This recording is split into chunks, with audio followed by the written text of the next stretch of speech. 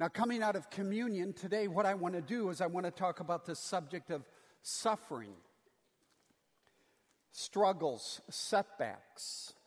But at the end of my message this morning, I'm going to come back to the suffering of Jesus Christ. Suffering is something I've had some experience with. My father was an alcoholic. He died when I was 13. A year before, my father and my mother had divorced. It was a difficult, ugly family situation. As a matter of fact, my father was never there for me. One time that I remember, we had a father-son outing, and he took me one sunny fall afternoon to a Notre Dame football game. But he almost got me killed because he was totally drunk as he drove.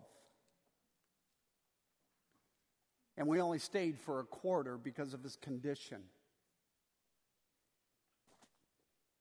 When I was 19, I stepped out of the wild life I was living because I became convinced that Jesus was more than just a religious prophet, a religious nice guy, but he was fully God. And that totally changed my life. And because my change was so radical, so dramatic, I almost immediately lost every single friend I had in our fraternity, about 120 guys. And they completely rejected me. 12 years ago, my wife died of cancer. It was an aggressive, brutal cancer. It was a horrible way to die. Rhonda and I have married now. We are in a blended family. And we have 7 children. This past January, not even 2 months ago, I had cancer surgery. And so here I am today, standing before you as a cancer survivor now myself.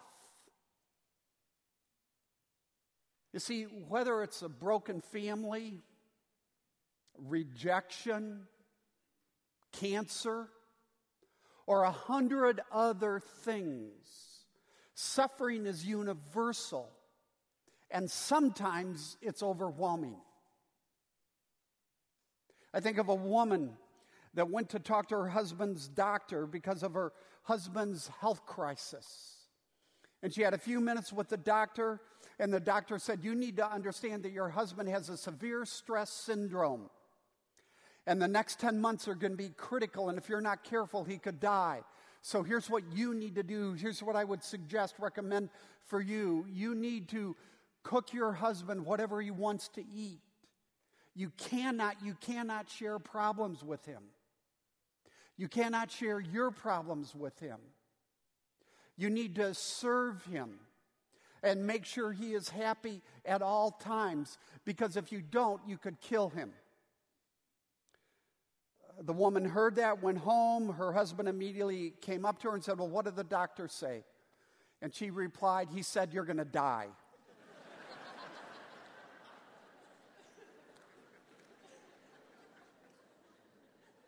Overwhelmed, right? There's no way I can handle this. So today, I want to look at what Christianity has to say about suffering. So we don't come unglued, so we aren't overwhelmed. Broken and grieving, to be sure. Hurting and bleeding, yes. But never to the point we can't breathe and we can't go on. So today, we are going to look at a little passage, actually just 3 verses in a little New Testament book called 1 Peter. And to see what God has to say in His Word about suffering. But one of the things that's so very interesting about this series we're doing in 1 Peter is proportionally, 1 Peter has more to say about suffering than any other book in the Bible. So let's read 1 Peter chapter 4, beginning in verse 12.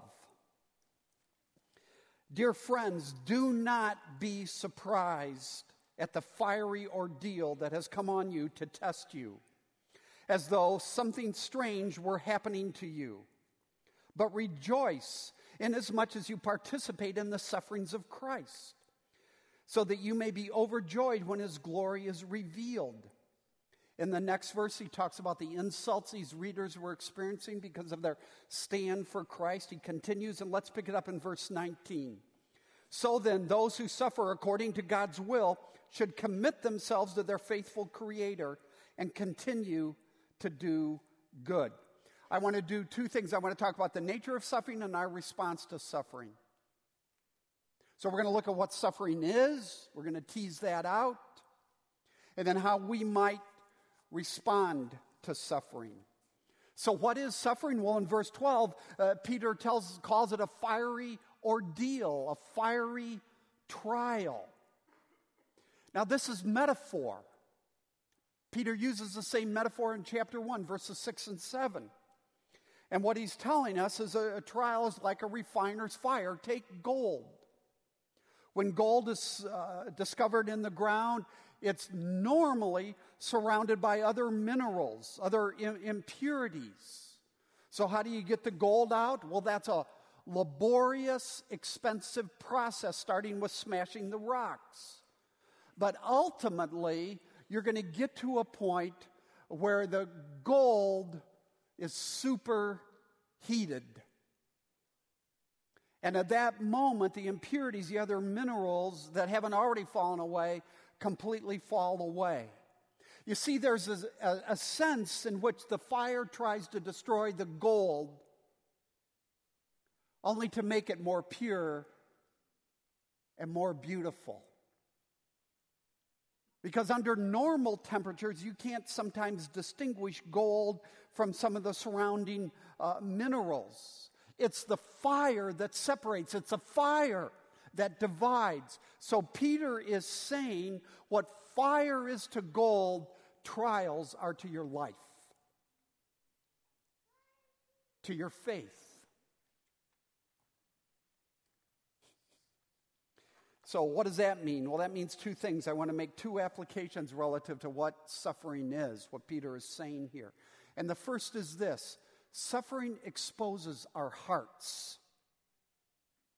It exposes the inadequacies of what we trust. Now, let me explain. We all have a number of allegiances, right? Good, normal, healthy allegiances. We have allegiances to family. We have allegiances to friends. We have allegiances to our schools, to our jobs, to our teams, to our pets, and to God if we believe in Him. When I was growing up, I had no allegiance to God whatsoever. But I had a huge allegiances, I should say, to my appearance, my performance, and having cool friends. Those allegiances absolutely dominated my life. You see, some of our allegiances are stronger than others. Take a family allegiance. And some of our allegiances are better than others. I have an allegiance, this is a confession, to the Chicago Bears. That has caused me unbelievable pain over the last years. So much pain. But here's the thing about our allegiances. We're usually not aware of them or the extent of them until they're threatened. They're threatened. You see, when your circumstances are great or your circumstances are good and life is humming along, the temperature is normal.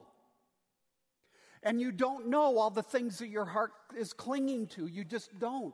You're just enjoying life. But man, when the fire comes, when things begin to heat up, it exposes what we love the most, what we cling the most to, what we trust in the most. Is it God? Is it something else? Now, let's say you're 34 years old and you lose your job and you loved your job. previously, when everything was going well, you didn't know, you didn't understand completely how much your career meant to you. You didn't understand how you had tied your significance and your identity to your job. And now, 4 weeks later, you're starting to come unhinged.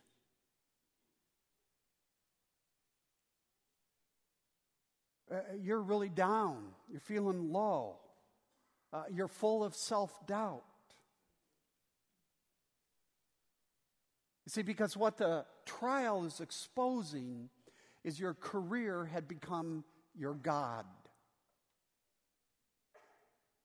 And it's the heat that does that. The same is true if you have a really sick child, or your boyfriend says, come on, sleep with me, or your friends say, hey, come on, let's try these drugs. It's the heat. The word test in verse 12 can also be translated prove.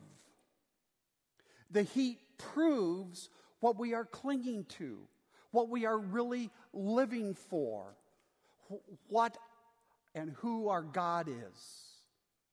And all of us, even atheists, have gods or goddesses, things that are the ultimate reality, things that we base our life on.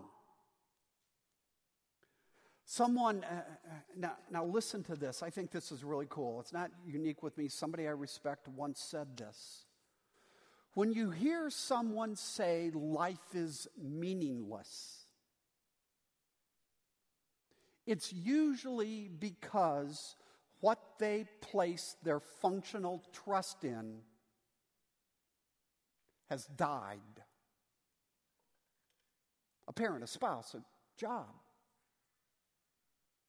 a friend, a dream. Peter, conversely, is saying if God is the object of your trust, you will never face meaningless times.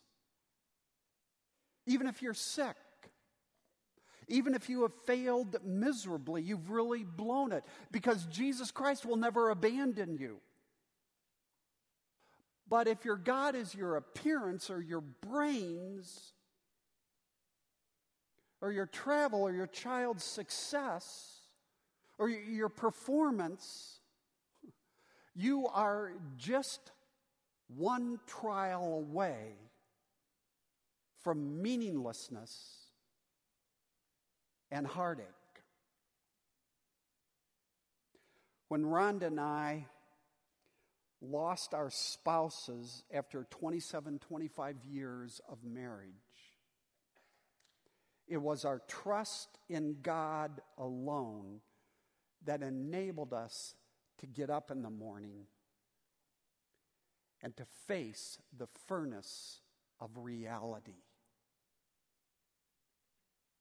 So what Peter is telling us by the metaphor is that trials expose our impurities. They expose the inadequacies of what we trust in. Now let's flip it and let's go to the second application, and let me talk about something that's more positive consequence or result of trials. And that is trials, Peter is telling us, grow us. They teach us to trust God. They prove us. They deepen us. This is James chapter 1. Count it all joy when you encounter various trials, knowing that the testing of your faith produces endurance, perseverance. He goes on to talks about maturity and completeness. Now, this is hard for us because often we experience something that is seemingly meaningless. And it comes out of nowhere. An accident, a tragedy, a death, a loss. And the question we immediately ask ourselves is, why is this happening to me? Now, we don't necessarily realize it at the time, but that question is a subtle form of protest. It's a question of protest. It's a question my 12-year-old son asked me when he said to me with all sincerity, Dad, why is it that my mom has to die and none of my friends' moms? Why is this happening to me? This is the question that Job asked God in the famous Old Testament book of Job. Why, God? Why is this happening to me? Job's 10 children had all died, all of his children. Job had lost all of his wealth. Job was experiencing physical suffering and pain. I mean, his life had become a wipeout overnight. Why, God? Why in the world is this happening to me? And what's so curious in the book of Job and what's so important is that never once does God answer Job's question of why. Instead, God reveals himself to Job and leads Job to a place where he trusts God simply because he is God. Now, the Bible, the Old Testament, the New Testament, calls that faith. And honestly, it's what saved my life. Because I couldn't get any answers to my why questions. Why did this happen to me and my family? Why has cancer struck our family? Why has it struck our family again? But I could trust God simply because he is God, and I did. Now, in these moments when the heat ratchets up, and it's really difficult, it's really painful, there's something that rises up inside us and we want to deny God. And I want to say to you, be very, very careful in that moment and understand what you are going through, what God is taking you through is exactly what we as parents do with our children. We take them to places as they're growing up that they don't necessarily want to go, but places that ensure their health. Places that enable them to develop skills. They want to go do certain things and we say no. We say absolutely not. Why do we do that as parents? Because we want to see our children move into healthy, highly functioning adulthood. We want to see them be highly functioning adults. So one of the things Peter is saying by implication is God is the ultimate parent. And he will take you places, he will do things in your life, and you're going to say, just like a teenager says, this is stupid.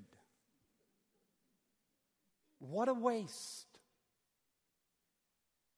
But God is the ultimate parent. You know, if God were small enough to be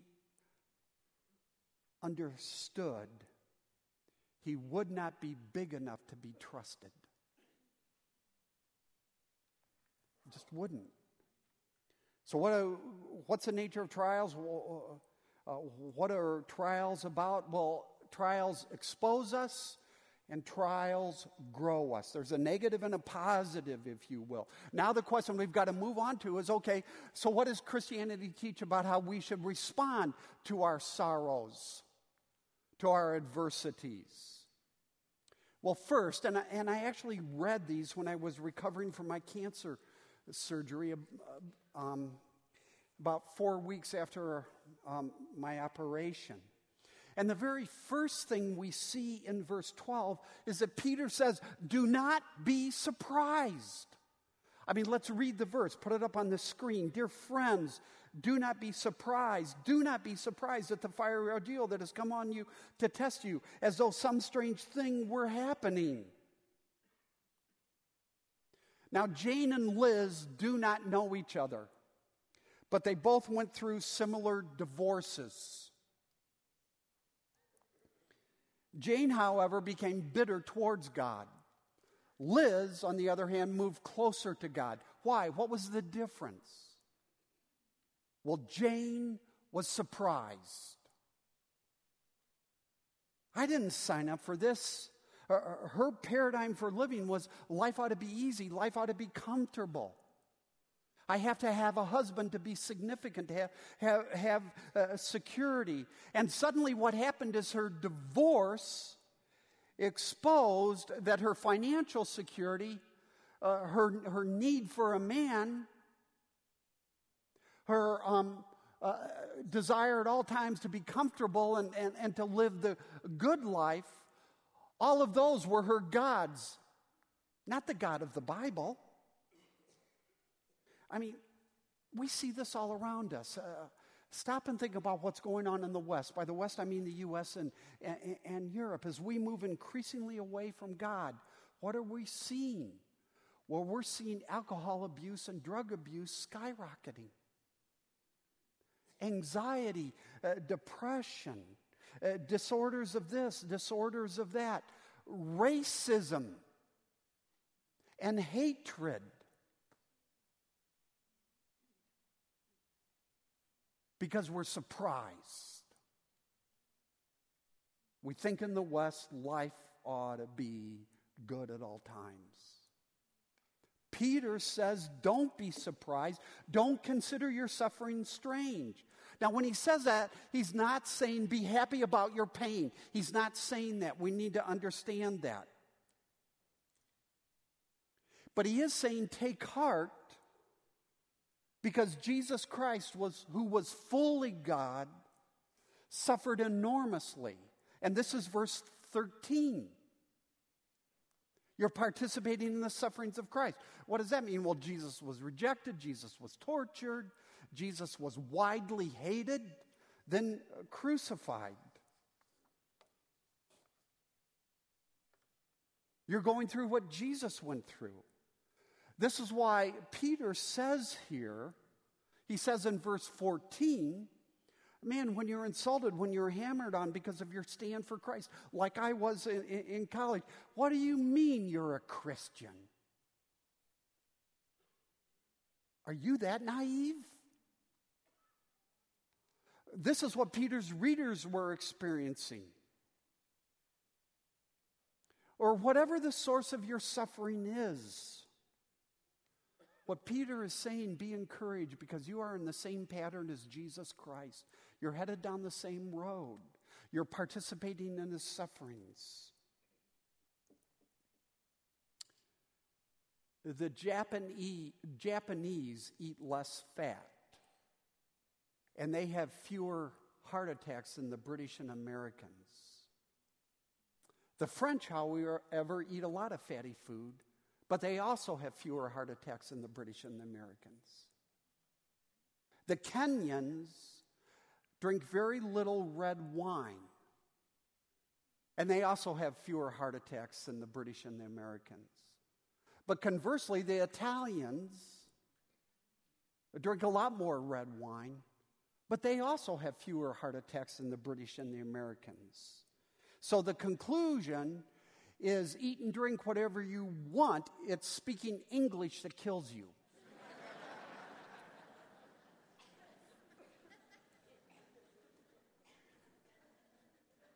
Now hear me. Peter is saying it's not experiencing grief. It's being surprised that kills you.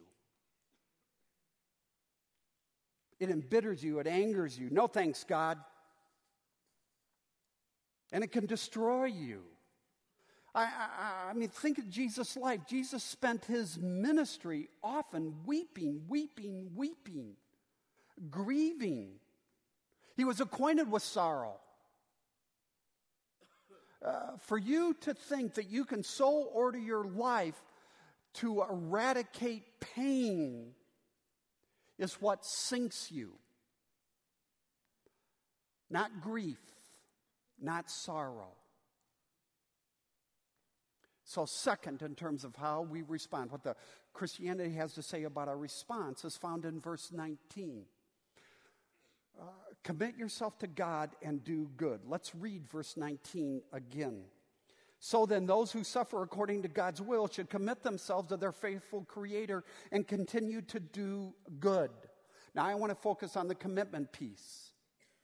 A commitment, the word commitment here means to make a deposit, like putting money in the bank. It means you turn over something that is important to you to someone else who can better take care of it. Safeguard it. Interestingly, this is exactly the word Jesus uses on the cross. Father, into your hands I commit my spirit. I'm dying. The agony the pain is excruciating. But I'm trusting you, God. I'm committing myself to you. I'm depositing my death, resurrection, and future into your hands. Now, let me just say parenthetically that suffering, much of suffering, is often the result of an ending. Your best friend moves away and the relationship changes. You get downsized, outsized at work. Somebody hurts you and the relationship is broken. Somebody rejects you, on and on and on. We all experience a variety of endings. What Jesus on the cross is saying when he uses the word commit is, God, I'm depositing my ending and my new beginning into your hands. Take care of me. And God did, and God does. There is this is important, and we should ask ourselves the question, well, why do I want to deposit my life into God's hands? After all, there's a lot of wisdom in other religions, and there certainly is. And the answer is, because only in Christianity do you find a God who suffers. Suffers. So when the bottom drops out of your life, you're up to your eyeballs in stress. You're not sure you can hold on right now. What Christianity affirms is that God is sovereign. And you can find rest in him. But God is also a suffering God. Jesus suffered for you. And you can find love, compassion, empathy, mercy, forgiveness, because he suffered for you. This is what makes Christianity unique among all the religions of the world. Jesus suffered socially and relationally. He was abandoned and rejected by everyone. This Peter denied him 3 times. Not only did he suffer socially, but he also suffered physically. I mean, crucifixion, one of the world's most cruel forms of death. But worst of all, Jesus suffered spiritually. On the cross, as he was bearing the weight of our sin, he forfeited the perfect harmony that he had enjoyed with God throughout eternity. And he experienced alienation, desolation from God as he became sin. He who knew no sin became sin that we might become the righteousness of God in him. He became sin on the cross. This is why on the cross he also cried out, my God, why have you forsaken me?" He was abandoned. He had to be. So because God is holy, Jesus had to die. But because God is love, Jesus was glad, willing to die. And now you know what this means. Here we are almost 2,000 years later. It means you can go to Jesus and say, Jesus, I'm hurting, man. I'm all alone. And he will say, I know what you mean.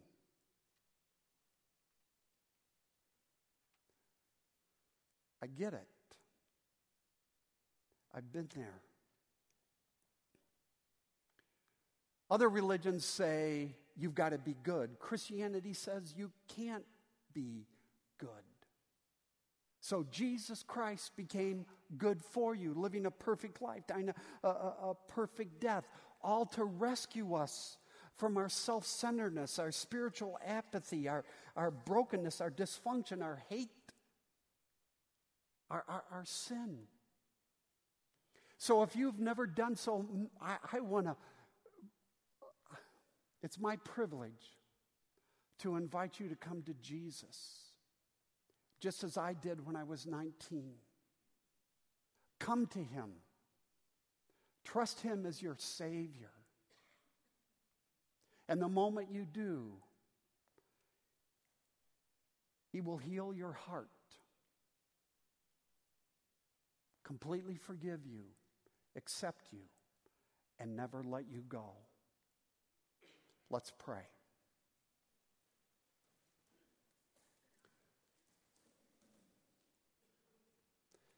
Father, we are amazed at what you have done for us in Jesus. We exalt you, we honor you, we worship you. And we ask that you would open our eyes that we might see him.